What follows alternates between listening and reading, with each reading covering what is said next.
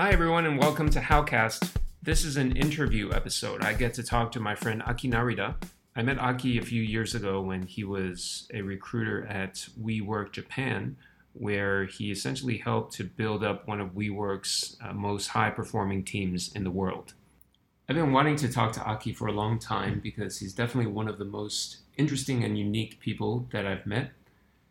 He grew up in a Christian cult in Japan, went to Mexico at a very young age, had his first child at the ripe young age of 19, never had any formal education, yet was able to flourish in his career as a recruiter at companies big and small. Now he's gone on to a more entrepreneurial pursuit, which involves rural development, and he's got a podcast as well as a growing coaching business. All with the mission of trying to help people find connections and experiences that will make them more human. So without further ado, here's my conversation with Aki Narita. Aki Narita, welcome to the pod. Well, I'm super honored to be here, Howard. Glad to be on the show. You helped me out previously, so more than happy to be here. You know, if it wasn't for you, I wouldn't even be doing this. So you actually inspired me to for better or for worse, the world better be ready. I mean, if it is for worse, at least I know who to blame. Yeah, right. So. I've unleashed the Howard. Anyways, thanks for being here. Do you want to start off with a quick summary of what you're up to these days? Of course, I'd be happy to. So that's a really good question, and as we talked about earlier before we started recording this, it's kind of hard to really summarize what I'm doing because I feel like I'm so scatterbrained. I don't know if you ever get that, but I would summarize it into right now I'm looking to work at this big project of mine. It's been a dream, and I'm starting to chase, and that is to help redevelop the rural areas of Japan. So basically, I'm trying to build these places where people can go outside of Tokyo, or who live in Tokyo can come outside, enjoy nature while they can work. Because, workation or working remotely is getting more common nowadays. So being able to build a place where they can stay, work, but not just do that, but also experience the local activities, right? Like working with the local farmers, local fishermen, going out and making the pottery with the local artisan, all that old Inaka Japan that people may forget. And while doing that, to really be able to connect with those people and feel like they're connected as part of that community, because I think that's going to really help people's lives just kind of reconnect with themselves. I don't know. Again, that's a kind of summary, I guess, or not, but that's what I'm working on right now. I think we're all very connected to our devices. Yeah. Obviously, in this day and age, this is a business model and a direction that I think a lot of people are thinking about. Yeah. I think so, and the main reason I started I kind of realized this when I helped launch WeWork in Japan, and that's actually where we met. I realized that people really lack that authentic human connection, but when they find it, that's what draws them to want to come back to that experience, right? In such a busy world, people are so worried about their jobs, their stresses, their friends, or whatever. We kind of forget to just have a sit down, enjoy life, enjoy just each other's company, and just connect as human beings with themselves, with nature, and just have those real, authentic communities. And that's, I think, what we were able to do really well there. In a world where there's so many co-working spaces and competitors out there, I think at least for Japan, we were able to do that, which brought a lot of people wanting to join our spaces and platform. Well, you were very intimately involved in the launch of WeWork, and obviously you essentially built up the talent pipeline and the whole team. I did. Yep, I hired a lot of the team there. Yeah. And back in 2018, when I was a member at the second WeWork, WeWork in Shimashi. That's right. Immediately, I could feel the difference in the energy of the entire office space. And I quickly latched on to the fact that this company is very serious about building community. Yeah, and I think it's just because we had so many just amazing people as well. We hired some amazing people to really help us. But Japan, I'm sure you know a lot of people who work in traditional Japanese work culture, where it's not the most, I guess, people aren't really engaged. Right, there's a number that's really interesting. About 80% of the global workforce is disengaged at work. In Japan, the number goes to, I believe, is 94%. And after work, there's so much just like that. This lack of general, just how do you say, just connection with other people. And I have friends, unfortunately, going back, who decided to take their own life. So that like the lack of connection is really causing a lot of like this mental health issues that's affecting the country and just so many people's lives as well. So being able to create those authentic connections that can help each other when life gets tough, when you go through difficult times, when you have that someone who can listen to you or you can just talk to, I think that makes a world of a difference. Can you remember any specific instance in your career that really helped you solidify this kind of mindset? I don't know if it was like one specific moment. It was more about just like throughout, even before WeWork, and this is something I've always been able to do, I guess, is whether it's just internally within my team, build that strong like sense of camaraderie almost, where people just felt like there was that like safety area where when things got tough, you know, instead of just like yelling at and getting at each other's throats, it's like, all right, let's get this, let's do it together, let's help each other out. And because we had that I guess trust or that community, my team was we were always like at the top performing teams in all my companies that I've worked with. So I just going through that and just also my childhood, we'll probably get into this later on, but I grew up in one of those weird communes in Japan. Very rare, very different. But I guess, you know, it wasn't all great, but the one good takeaway of it is like I grew up with a lot of good friends that I can say that there was that community that we had. So just, I just kind of took that and brought it into work. And then the more I worked in the corporate world, I kind of realized that people want more of this. There's that lack, especially in Japan, I think. There's that lack of real, genuine, authentic connections. Even in Tokyo, it's like the most crowded city in the world. But a lot of my friends will say that it also is like feels sometimes it's like one of the most lonely places in the world as well. Yeah. So yeah, I mean, it's not like that one instance to answer your question. It's just more like a gradual buildup, kind of validating this thing that I've been like thinking of or been part of since I was young. And the older I got, the more I kind of, you know, got into my career, I started to see the need for that, just people in general, for that connection. And that without it, you know, people are miserable, people are sad, we're all longing for, you know, connection. It's just kind of human nature, right? We're communal creatures. So you brought up your very unique upbringing. Yeah. In the commune. On your website bio, you mentioned that it's a fringe Christian group that some might even call a cult. Yeah, it was labeled a cult. Actually, we used the word cult to describe it. So very, very interesting background. Indeed. Tell us more about that. Sure, that's good. It's a lot of, I mean, like, so there was a lot of articles written about this group that I was part of. It was called the Family International. So a lot of bad stuff were written about it as well. Like, I personally never experienced a lot of these things, but I have friends who have, like, just random stuff. But for my personal experience, it was, again, living in a commune, and because the group was based out of the US, the lingua franca, or the default language that was taught to all the kids there was English. So my background and education was all English.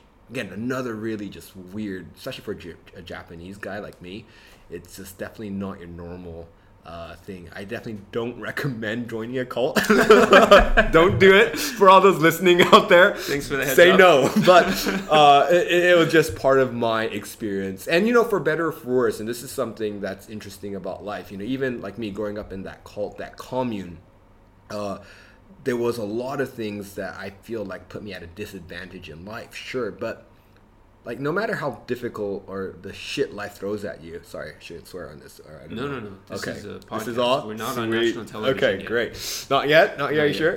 But you know, it's like there's always good, and that's probably one of the biggest things that I've learned. Because I always for the longest time, I was embarrassed about my childhood. Like, I wouldn't really openly say it or present it to people because it was like kind of like this embarrassing thing I was sort of ashamed of. But, you know, I eventually came to a realization that no one has a perfect childhood, right? If you go to some places in like the world where there's like child slavery or like, you know, children forced to be soldiers to kill other human beings, it's like I've had it pretty damn good. I can't complain. At what age did you realize that you're living a life that was different from others? Pretty early, because I wasn't actually born into this. Okay. Yeah, so my parents officially joined, I believe. Now again, the dates are and numbers are a bit hazy because I was still young, but I believe I was about 5 or 6 years old, so around that time, so pretty young. But I also remember growing up not in a commune. If that makes sense. So you actually lived somewhere else before you moved into the commune? Yes. Okay. So, well, this commune, they have one in Japan, but they have like different locations. They call it homes throughout Japan. But I do remember vividly the days before that when we were a relatively normal family living in our own mansion, apartment, I guess in English. And just, you know, my sisters went to a good school, or was probably going to go to a good school. We spoke Japanese only. But yeah, my parents were already in touch with these groups. So I do remember like visiting these homes or these communes. And so I remember like, you know, seeing non-Japanese people and them speaking English, and I wouldn't really understand very vaguely. So I can't really, how do you say, like clearly pinpoint when and like how. But yeah, like when I realized, I always knew it was different, especially when I joined. And I have relatives who are normal, well, as far as normal goes, right? They're pretty old-fashioned, traditional Japanese families. And, you know, they go through their normal upbringing, normal school route, and I wasn't. And my education was all in English, and because of that, my Japanese was very behind and very weak. So again, comparing myself to my cousins or relatives was that very stark reminder of the difference. So I had that since I was young. Mm-hmm. Mm-hmm. So you had a point of reference to life before I do, but again, I was so like young. Mm-hmm. It's still like, it's kind of, you know, a bit hazy. Like I do remember certain things about the house we lived in before joining. I do remember that, but it was almost like it's kind of like a gradual shift. It didn't suddenly like boom. And then life changed, right? Because we were already interacting with them, right. And then eventually we moved in, but it was already like interacting a lot with the group. That is. Was the group new at the time, or not really? I mean, it may have been in Japan. But again, I don't remember that too much. Mm-hmm. So my grandparents, and this is kind of how it started. They were very wealthy in Japan, so relatively well known in the business world, especially in the Ginza area. So they had a lot of money, and they were like, they got really interested in the teachings, and the cult was basically a Christian based group, right, commune. So they were really interested in that. So they helped fund a lot of their like, I guess, I don't even know what you would call it, their operations in Japan. Expansion. Expansion. Yeah, I guess you can say that. It makes it sound weird or legit, or like an army invading. It kind of was, I guess, an infestation. So yeah, I do have that recollection. And so I grew up, though, one of the main areas I grew up in that group is my grandparents wanted to build a like kind of like their own small village for them, and they built a school that they were originally using to help my grandmother's project, which is to help like delinquent youths. Right. People from like bad families that, you know, they were rescued from these, you know, horrible like abusive families, and, you know, like how do you say, welfare. Mm-hmm. So my grandfather used to host them in their summer house. Then they started to do a little bit bigger. They built an actual like school building. But after that, I'm not sure what happened, but, you know, they eventually handed that over to the group. Mm-hmm. So the group was living there for you know, many members. It was like up to like over 250 people were living in that place. And then there's also other properties within that neighborhood that my grandparents owned as well. So it was it's like we had our own small village. Again, it was on a mountaintop, so it's almost like this freaky, you know. It's a city on a hill. Yeah. What was that? Like a Scandinavian film that recently came out about this cult and like the scary horror type thing. I try to stay away from scary Okay, movies. yeah. Well, anyways, I didn't watch it, but this it's like they had their own little literal village up in the mountains. Yeah, Tateyama. Yeah. So again, very weird, odd upbringing. Interesting. So I recently learned that one of the strongest carriers of memory is our sense of smell. Yes, I was So- interested in that, and immediately there's this disinfectant. When you were growing up, one of the The smells. smells of the, and that reminds me of when I was growing up in this commune, and there's this like, I don't know, industrial grade disinfectant that they would clean everything with. I remember that smell distinctly. I don't even know how to describe it. Is that smell also omnipresent in the COVID days? No, it's not. Like, it's this old disinfectant that you might smell in these old buildings when they're cleaning the bathrooms. And it wasn't a bad smell, it's a disinfectant smell. It's like a, I don't even know, it's like this very distinct, strong, and I remember that so clearly. But it was like, again, it's quite long ago. I don't like, I can't like, it's like, I don't really know how to describe the smell. Besides saying disinfectant. Right. So, so this community essentially led you to Mexico. Yes, through that. So I moved to Mexico when I was 16. So it was not necessarily a rule or anything, but as just part of the whole Christian community group things, they would I guess encourage, or promote, I would say is another word, to go live abroad, or like the mission work, or like this bunch of humanitarian projects that you do as well. So I decided I wanted to go to Mexico, right? And there was a family that used to live in Japan as part of that group. They moved to Mexico, and I was close friends with a few of them, with the kids that were my age. So I choose that. But I have two older sisters, one younger brother, and we all went somewhere. So my two older sisters went to Russia, Mozambique, Africa. My younger brother went to India and Taiwan. Wow. But not for the length of time I was gone. But yeah, So what age did you go to Mexico? 16. And you were there for... Mexico, I believe, over 5 years. Okay. It must have been nearly 6 or about 5-6 years. Okay. Yeah, and then after that, so I ended up moving to Venezuela for over 2 years. And then also during that time in Venezuela, over 2 years, I also spent like over half a year, I believe it was, in Colombia, Bogota. So yeah, Central South America is kind of that teenage formative years in a way. That's very interesting. Yeah, it was. I loved it. Like, I was supposed to come back to Japan after 6 months when I went to Mexico. 'Cause I was 16, stupid 16-year-old teenager. But just after arriving in Mexico, yeah, I just fell in love with the culture and the tacos. The tacos. God, I still can't get over the tacos. I think even on my my Tinder profile, it's like there's a question that says, "What is one thing you still can't get over?" And it is taqueria in Polanco. That, oh my God, the best thing in the world. And I still can't get over it, and I'm still looking for that perfect taco. Japan actually is not bad, no? I mean, there are some... Yeah, there are a but few it's places. different, man. It's Yeah. it's like, I don't know, it's like eating sushi or like ramen abroad. Right.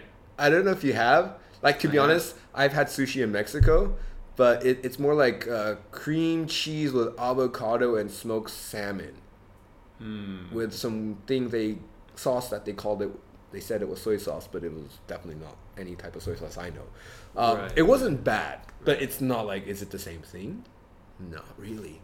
So the tacos in Japan, I mean, there are some okay ones, but like, I'm still looking for that feeling of the taqueria. They're like 2 pesos for a tiny taquito, and you just go out on a Friday night or a Saturday night and just go out with your friends, and you just It's the context. it's of, the when you yeah, eat maybe the that's what tacos. it is, perhaps. But Japan is not doing bad, but it's still missing. I don't know what it is, man, because I don't think it's that complicated to make.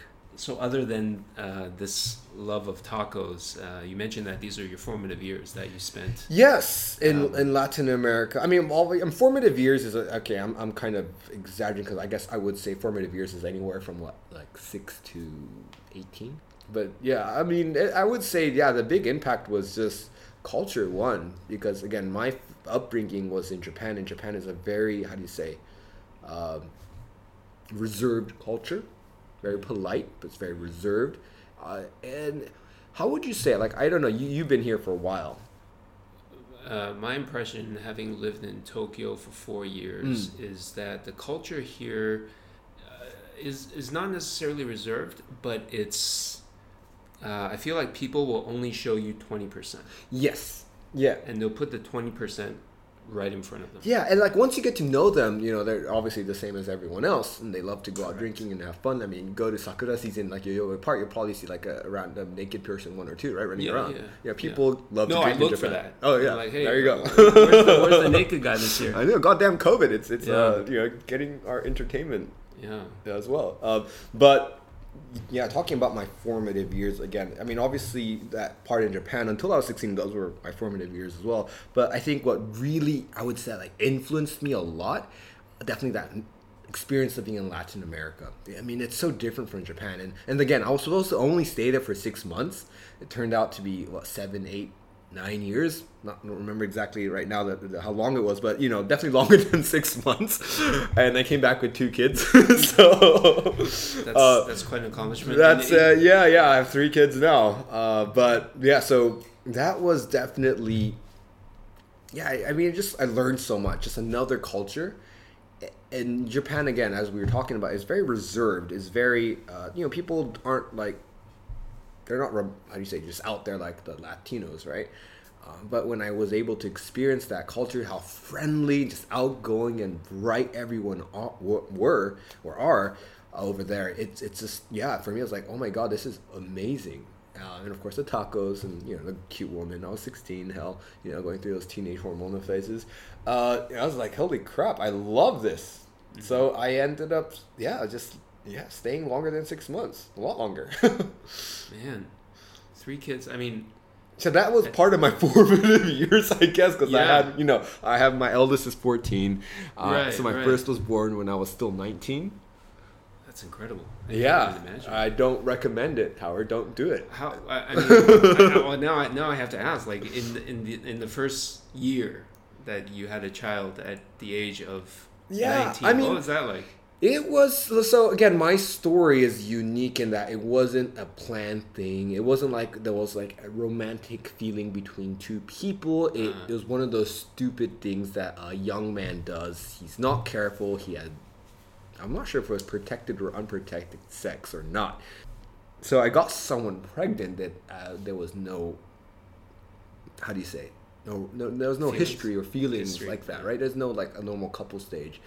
So that was a big one. But, you know, again, I grew up in a very, that cool Christian environment. And also my parents are very traditional. And it was also my kids. So it's like your responsibility. It's like I made the choice. I made the decision. At the end of the day, it's my decision. I did. For better or for worse. And it's a kid, right? And it's my kid. And so that definitely just making that decision at 19 is like, all right, we're going to make this work one way or another for the kid's sake. And that... Yeah, how it changed? I mean, that changed my entire life. And until then, I was a 19-year-old teenager. You know, 19 is still a teenager, right? Basically. I mean, technically, I guess in some countries you're an adult. But that completely threw my life plans. I don't think I had life plans at that time. But if I did, that went completely down the toilet. You know, it's like now I'm responsible for a living human being. And to be honest, at that time when I first heard the news, I remember vividly that night. It was at nighttime, and I was like, she sat down. I was like, oh, I have something to tell you. Like, I'm pregnant. Like, seriously, that silence. I don't know how long it was. Was it a pregnant pause? It was, the pregnant pause. I was 19. I had no like an attraction, like romantically to that person at all. And finding that out, man, that was like, but the decision to stay and to be a father, that was already, for me, it was already kind of a default thing. Right. Like atarimai, as we would say in Japanese, right? It's how do you say in English? Atarimai, whatever. I couldn't tell you. Yeah, I couldn't tell you either. But yeah, it's like the default. I was going to say another Japanese word, shoganai, atarimai. So yeah, but you know, I'm really happy. That was, again, one of the best decisions. I'm super glad that I have that relationship still with my son. Again, we're divorced now. I don't live with my kids, unfortunately. But you know, they're literally what enabled me, I think, to be the person. Obviously, not I think, I know. They help me shape me into the person I am today. I live for my kids. They are literally the world for me. And everything I'm doing, again, these projects, these goals, and really what drove me to be successful in the corporate world. If I didn't have the kids, I don't know if I would have. I don't know if I'd had that fire to make it, because I had no choice. You know, it's like that. You make it or your kids don't make it. So I make it. Like, there is no option for failure. Sure. Right? Yeah. So, yeah, like, so when my first job was being a recruiter, and even getting that job was almost impossible because, again, I had no formal education because I was part of that group. And my Japanese, even though I'm 100% Japanese, is pretty bad. It's worse than it is now. Now I'm getting a little used to it. I use that at work. But when I came back from Japan, I didn't use it for like basically 10 years, right? So my Japanese level is like a kid's level talking to his parents. Literally. It was horrible. And again, I had a lot of self-esteem, a lot of self-doubt about myself. I was ashamed of my upbringing. I was ashamed of like kind of my lacks. And again, I had 2 kids at that time when I first came back. I have 3 now. Gorgeous daughter to add to the 2 boys. But yeah, that was just it was really difficult. But really, what forced me, what I experienced that first year of having my first one, and man, it just made me, I would say, just grow up to be really simple. Kind of forced me to see life in a completely different way. Because until then, you're young, you live for yourself. It's all about you, John, and it's not a bad thing. It's just you're young. You should be like that, I guess, right? Just you're still trying to discover, experiment, whatever. But yeah, for me, it's like after you have a kid, it's no longer about you anymore. 100%. It's always going to be about the kid first and foremost. They are more important than you are. Right. Like, you as a parent, like, you will do anything for your kid. They become your priority. Because until then, for me, I was a priority, obviously. Right? And selfish, I guess, in a word. And not in a bad sense. You're just, you don't have a kid. It's like, who else am I going to look after? Especially when you're young. I mean, eventually your parents too, of course. But then it was like, okay, I'm responsible for a human being. And after that, everything in my life was for my kids. For my kid, then 2, and then 3.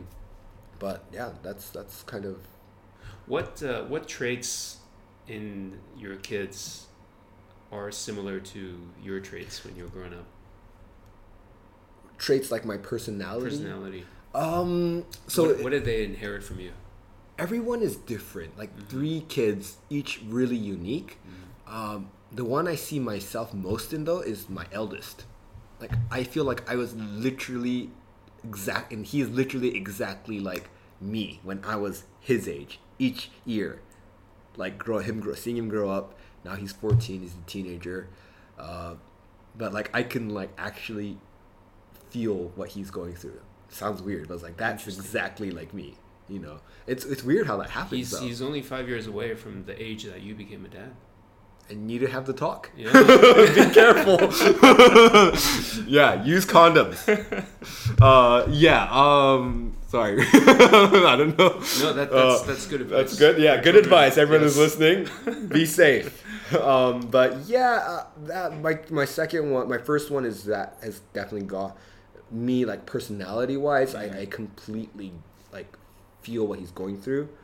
And his personality, again, I used to be very introverted, a deep thinker. He's a deep thinker. My second, I see the he loves to learn, like, interesting facts. He's really into, like, right now, biology, like marine biology, and weapons from World War II. Interestingly, random stuff. But I'm like always been interested in like random stuff. I see that, so I used to like I was a geek. And also because we were part of that group, we didn't have much anything else to like amuse us with, entertain us. So it's like books, I just read it. Like encyclopedias, I just go through it, collect random useless information. I see that part of him, and my daughter is just this bundle of joy. I'm not sure. I don't know. I mean, I would say now I became a more joyful person. So maybe that's it. Or maybe that's from my ex-wife, to be honest. She's more Latin American. But yeah, I don't know what I see myself in her. Maybe that's a good thing. But yeah, I mean, she's just such a happy girl. It's awesome. When you started the Think to Achieve platform. Yeah. Which you now have a podcast, Correct. which you record daily. Every single day. So when I get home Amazing. tonight, because I didn't do this morning, I need to record one. There you go. And then when you mentioned that, when you started this, you mentioned that one of your motivations was your 3 children. Yes, everything again I've done is literally probably I'm thinking of them. What is the single most important idea that you want them to take away from? Right. From this, your I mean, journey? I think the podcast is that I do is literally, how do you say, recording my personal journey as I really chase or look for that dream, that thing that I really want to do. And that's what I'm working on. And, you know, all the way started from when I was a full-time employee at my previous company to leaving that company, launching this podcast, launching a coaching business, launching this online courses for recruiters. And now also I found out like the main thing I really want to do is about, you know, redeveloping the rural areas, build those communities and locations through this platform.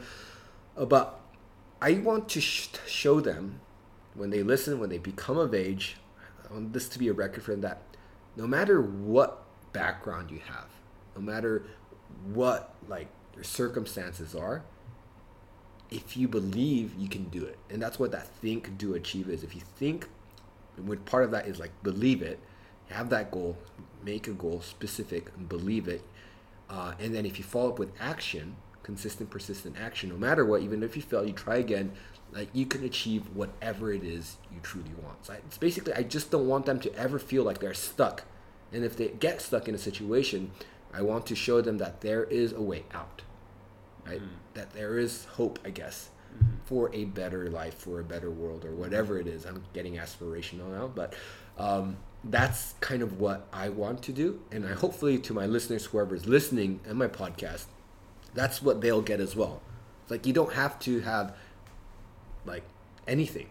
If you have a goal, if you have a dream, if you can follow that up with action, not just keeping it as a daydream and just be persistent and consistent, you can achieve a lot. Yeah, you can change your circumstances, literally. Because that's how I, you know, when I came back from Latin America, you know, I left the group. I had 2 kids, no hope for getting a job. It's like, what was I gonna do, you know?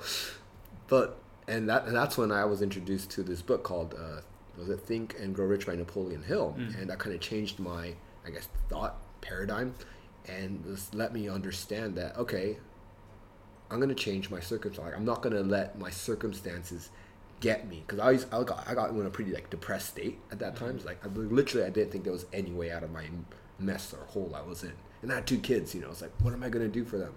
So I had some pretty dark moments in life at that time.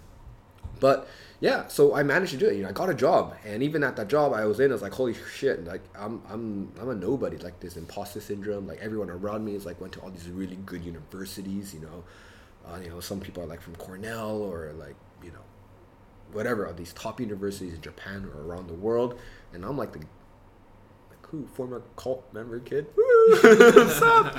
You know, who had his first kid when I was 19, and yeah, he's Japanese, sucks. Certainly the most interesting person. Yeah, so, but that's the thing, right? So you can turn it around. Like any situation in life, and that's what I'm learning, is like no matter how dire or how bad, if you own it, if you can learn to own it, you can use it. So once I start to like understand, like I can own this. It's my experience. It's my life. For better, for worse, I'm gonna use it instead of let it use me.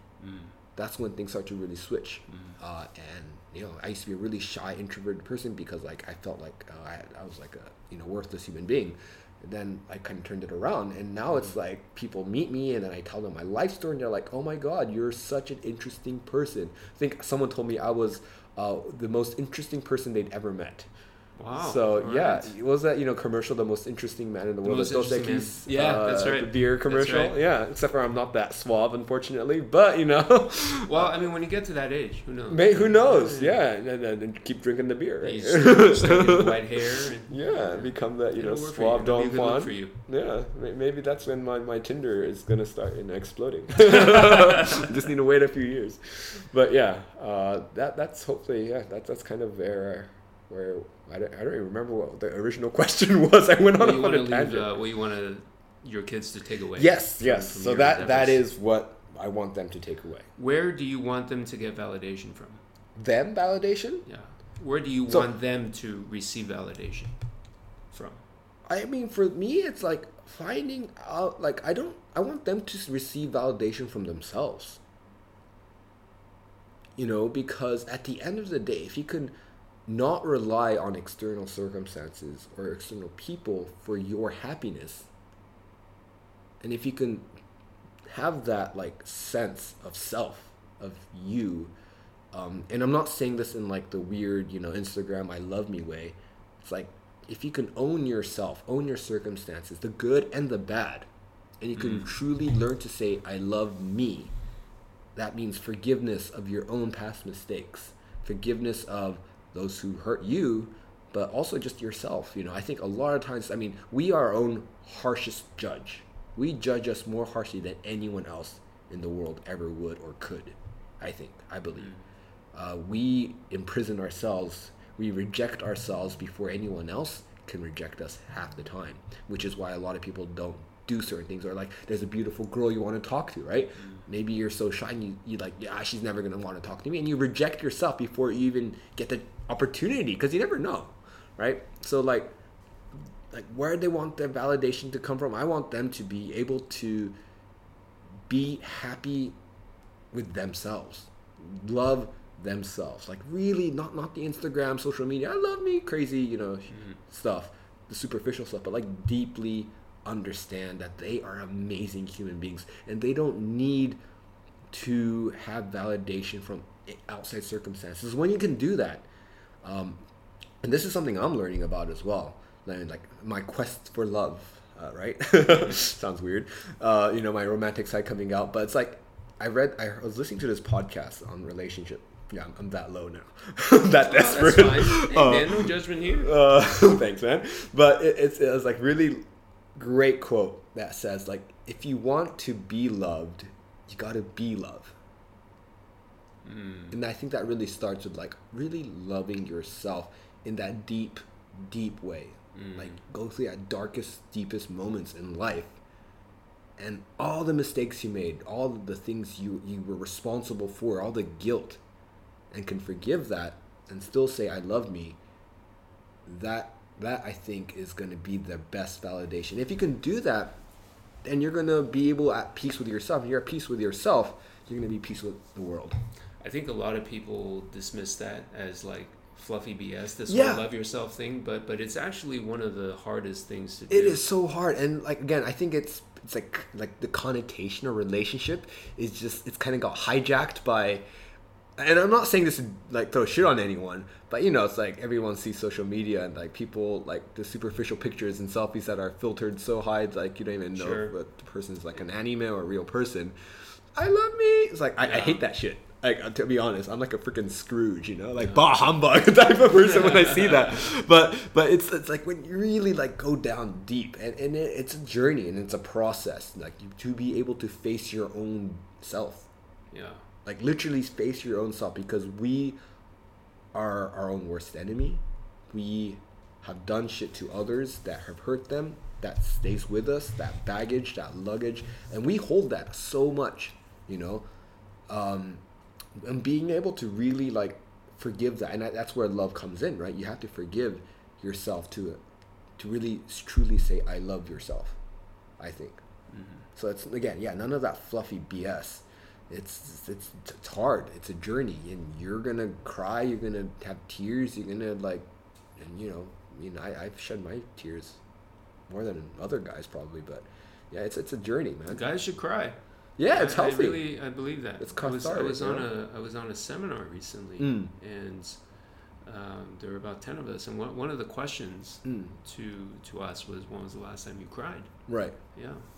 Yeah, it's good. It cleanses the soul, they say, right? Yeah, it really does. And what you said about relationships, I think that if you look at all the important things in life, where there's coaching around, right? One is career. Yeah. The other one is health and fitness, right? And then the last one is relationships, right?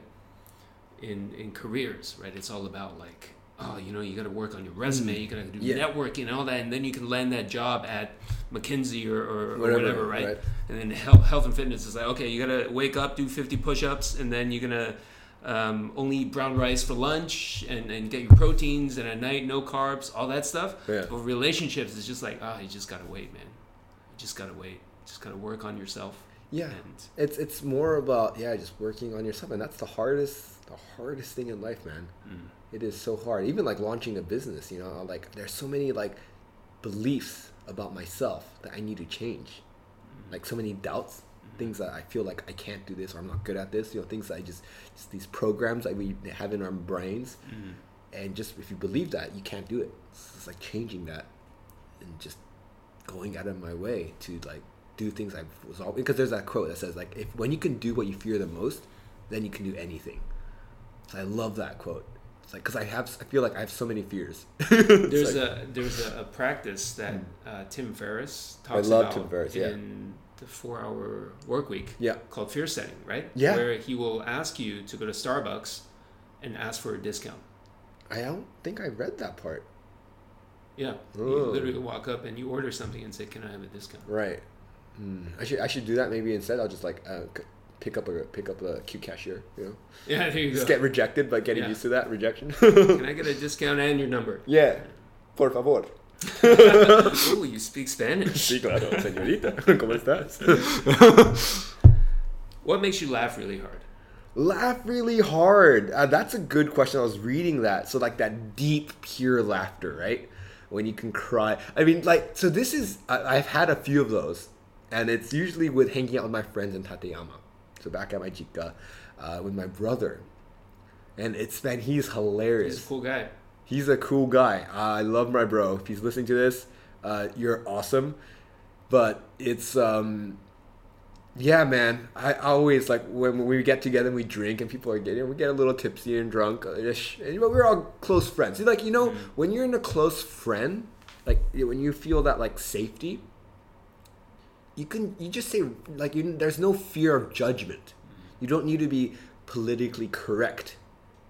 Like, because we know you're just joking. And sure, some of it is not, you probably wouldn't say it when you're not drunk. But when he just says so many like just crazy crap that, oh man, it cracks me up. So these are the people that you grew up with. Yeah, my friends. Yeah, exactly. Because like there's some experiences that only like like again my background and upbringing. There's like only so many people have that. Are there a lot of experience. inside jokes? Oh yeah, holy crap! There's a lot of inside jokes. Because we were once even labeled like a sex cult apparently. Oh gosh. Yeah, but because the group was founded in like the hippie days. So it's like free love and all that, and so they had that history, I guess. But yeah, man, so many good inside jokes that no one else would understand. But would be one, and just hanging out with like real good friends. And I mean, just you don't need to be best of buddies and BFF and get their tattoos or anything, but just that level of trust, friendship, where there's no judgment. And man, you just feel so safe, and like they'll say anything, and sometimes it's outrageous, and you're like, you should not say that, but you're laughing your head off. Yeah, but yeah, just friends, man, and I'm waiting to also go to your stand-up comedy next, so I'm saving up some good laughter there, So am I. Yeah. I can't wait to get back on stage. It's I find myself practicing a lot of jokes at home now. I heard some people sing in the shower. You crack jokes in the shower. I got this new mic that I use for the podcast. It's waterproof. Oh wow! It's actually not. Maybe that should be the name of your podcast. Yeah, waterproof in the shower. Shower time. Shower time with Howard sounds a bit adult and interesting. It sounds very niche. It sounds very niche. Yeah, you might get a different, unique audience. I'm not sure if that's your target, but yeah. Yeah. What music do you listen to pump yourself up? So I love Queen. I am a huge Queen fan. Get the fuck out of here. Are you serious? I am probably the biggest Queen fan. Yo, I am a huge Queen fan. Man, I would love to go to one of their concerts if they were still alive. I always thought if I could time travel and go back to Wembley whenever that was, 1981. Whenever that was, that would be, Jesus. Like, and one of the songs. Now, I think music for me changes, and I don't know a lot of music because growing up in that group, there was like we would call it like external music was disallowed, like music that wasn't part of the group, it was frowned upon, right?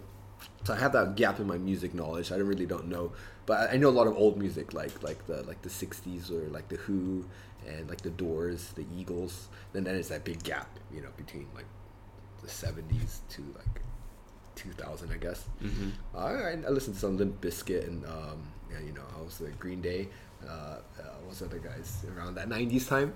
You know, we were sneak the music and we were like the bad boys listening to that. And so Queen, you had to sneak in as well. Queen, yeah, I think so. I think so. But to answer your question about the song, what was it? There is "I Want It All." I want it all. Yeah, that one. That is my, like, I don't know the whole lyrics to it, and unfortunately, one of my few talents I do have, singing is not one of them. So I cannot, like, I literally, like, it will hurt me to sing. My throat, like, it catches. I can't carry to it. It's just like, it's like I'm doing something wrong with my throat. I don't know, my vocal cords are shit for some reason. I need to go get a singing coach. But man, if that is one of my, like, wishes, is that I can sing just so that I can just belt it out. Like, and I can just feel good and just get it and just, like, you know, feel that music. Yeah, there's something very liberating about hitting the high notes. Oh yeah. No, just but that Queen, man. I'm a huge Queen person. That is my like when I wanted, like, yeah, this is it. Let's do it. You know. What do people misunderstand about you the most? This is I get it quite often. So most people think I'm like a party person or like an extreme extrovert, because at work, like even when we met, especially at WeWork, it was kind of like my baby because, you know, I helped start WeWork in Japan. So I would be very active in the community, building the community with our members, people who use our spaces. I would go out of my way and connect people, introduce people, and organize dinners, which, you know, you graciously enough, you joined as well, a few of them. We had Singaporean chicken rice. We had Singaporean chicken rice. We went to Akabane night. We had I used to have the Akabane nights once a month. That place had some Burmese food paired with some sake. That was very interesting. The couple who did it. Yes, the young, relatively young couple. Man, that was amazing. I want to go back there. The thing that a lot of people I think misunderstand is I'm actually, like, I would like my, how do you say, the Myers-Briggs personality thing. I'm a ENFJ. Like, I was shocked when I got the E thing because I don't prefer, but I like to be alone, and if I can, I would, like, within a group, you know, I would prefer to just be like observing in the corner. Like, I prefer to be in the background. I'm not really, I don't like to be in the spotlight. Okay. But I kind of force myself to do it because I feel that's one of my, like, parts of me or that I need to work on. And also, it's like I hate the uncomfortable silence. So, like, you know, in those big, like, town halls at company events, you know, and then the CEO comes up on stage and gives this whole spiel and says, "Does anyone have any questions?" Especially in Japan, it's like no one raises their hand. There's that awkward silence. So I hate that awkward silence. I'll force myself to always raise their hand, and I'm always the person that asks any random question just because I don't like that awkward silence. But a lot of people think, "Oh, Aki, you're so extroverted. You're so good at breaking the ice and meeting new people." But in reality, you just hate the silence. I just hate, like if it's by myself, I love it. But if it's like the awkward, there's like good silence, and then there's the awkward silence. Oh, that's interesting. The awkward silence is like, oh God, I hate it. So yeah, something I've been working on, and thankfully I'm getting better at. So I'm becoming more sociable. So when I first started recruiting and I first contacted corporate world, I was really shy, and it was just painful to be a recruiter. I did not enjoy it at all. My first 3-4 months or so, 5 months. But yeah, I was able to work on that, and now I love talking to people. I love hearing their stories, and just listening and really understanding it. And it's interesting because I'm still not really good at the small chit chat, like on a date. Right? I'm so bad at, like, picking up. I've never picked up a woman, so and I like, seriously, I'm kind of open and honest here. And I'm not good at the casual, like, how do you say, like, first date chat.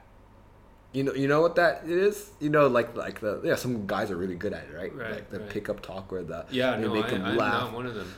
And they bring him back home for the night after their first meeting or the second meeting. I'm Is that what happens in the adult world? I don't know, because I never can do that. And I have a friend who's really good at it, but for me, it's like I'm really just not. That's just not able. I don't know. It's not in my DNA or something, or I don't know what is like a mental block there.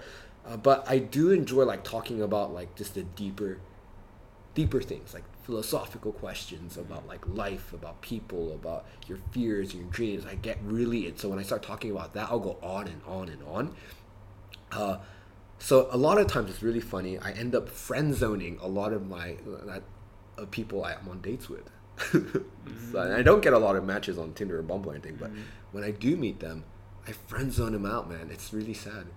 Yeah, little kind of went dark there a little bit, but a little embarrassing. But yeah, Interesting. but that's a lot of the misconception or misunderstanding I think a lot of people have about. I want to continue to be updated on your. Oh yeah, life. yeah. You can, dude. Yeah, you can be my wingman, man. Start I'm supporting a fellow man in need. I'm down. You mentioned some of the negative emotions that were associated with your upbringing. Yeah. In the commune, in the cult. What do you think is the one positive takeaway that you get out of this? Something that you have over other people who did not share that experience. So for me, I wouldn't wish that experience on anyone, because it really put me at a disadvantage for so many things. It really made life a lot harder for me, like especially the lack of education part. However, I can also see the advantages it given me, because I think differently. I am different. But so for the longest time, I was ashamed of that, the fact that I was different, right? I felt like ashamed, I was awkward, I was embarrassed by that. But I'm starting to see more and more that in a world where almost everyone is the same, like especially in the cities, like everyone I mean, if you really boil it down to, if you just like put black and white, just kind of box everything, it's people work, they have their own, they literally like live for their weekends, they Netflix and chill or whatever people do, and then they go back to work, right? That's kind of life, isn't it? Your work is your life, and that's it. And then you go on vacations every once in a while, but it's like everyone's the same. They go, you go through your education, you go to university, you graduate, you get a job. So for the longest time, I was really ashamed that I was like so different, and when you think that way, of course, it does put you at a disadvantage. But when you can learn to own it, when I really found out that being different is not bad. Now we all hear this since we're younger. Being different is good. Be different. But when you really understand it, it's actually difficult to accept, because as humans, we want to be liked. We want to be respected. We want to be part of the group. You don't want to be left out, right? So being different, no matter, like people, even like on profiles or on social media, it's like, I'm different, I'm crazy, I'm wild, like I'd rather be weird, But when you really go down deep into it, people want to belong. Yeah. People want to be liked. And so I think for me that's really was difficult for the longest time. But when I finally got to understand that, look, it was just an experience. I am not that. That happened to me as an experience, but it was a different experience. But that also gave me the perspective of seeing life from a completely different angle. So, and that's also probably why, like, I've been thinking about like a lot of things like death, life, again, that more spiritual aspect, because I was like immersed in that for a while. So even though I may not be religious anymore at all, but I can still see from that point of view, like, because I've experienced it. Even though I don't believe in it, it's a whole new perspective, right? So I can like talk to so many different people now, and also living abroad, working with, and I've had to work with like corrupt police officers, corrupt generals in the army to get their support for something, or whatever. Maybe they weren't all corrupt, but just being in situations that no one person in Tokyo would have done. I was nearly tear gassed once. I got pulled over by the cops multiple times in Latin America. I've, I can say I literally built schools. I actually dug a sewer for one of the projects that we were building. A lot of crazy stuff. I slept out in a tent for like a month straight that had leaking holes in the middle of the rainy season in Mexico. Lots of fun. But all of these experiences is something that I can say, look, I had that makes me different. That also makes me interesting. Right? So it's just more than being interesting, it's just being able to see life at a completely different way, and just having that perspective, I think, has really helped me just connect with people on a deeper level. Interestingly enough, I for the longest time I thought it wouldn't. I thought it would be hindering me. But I'm realizing that it's like people are actually interested in talking about these deeper things of life, because they rarely get to do that in their normal circles. Like these profound questions of, just life in general. There's, such a deep topic, just life. Yeah, that's what I like to believe. I'd like to believe that nowadays the value of authenticity is much, much higher than right. Let's say 20 years ago when you and I were growing up as kids.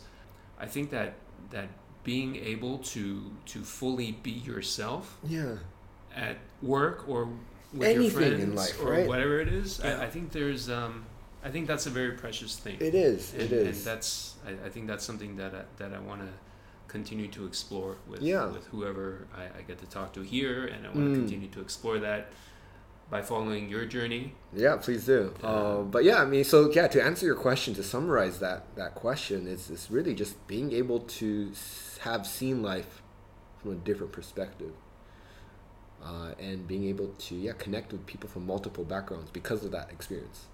Like whether you're from Mexico or Latin America, whether you're Christian or Muslim or Jew or Buddhist or Confucius or whatever, Hindu. It's like being part of that very different, unique culture has enabled me to be open to so many others as well. Right. Hey, I'm hoping people can accept me, because I'm such a weird ass person, weird ass background, right? So it's I'm definitely going to be willing to accept anyone else. Most people aren't going to have as weird a background as I did, so at least please accept me. I'll accept you. Dude, really appreciate the honest conversation. Anytime, man. Yeah. I'm glad that we had this. It's something I really enjoy doing. Again, I can talk about this stuff. I'm talking about if you're a girl, trying to pick you up, the worst thing. Never go there.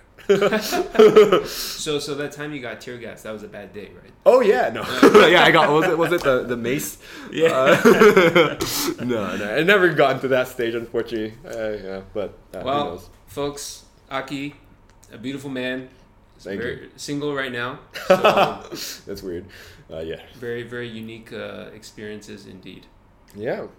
Thanks for having me, man. Appreciate Always good to catch up. Thanks for being here. Anytime. Good luck with everything going on, and let's keep in touch always. Thank you, sir.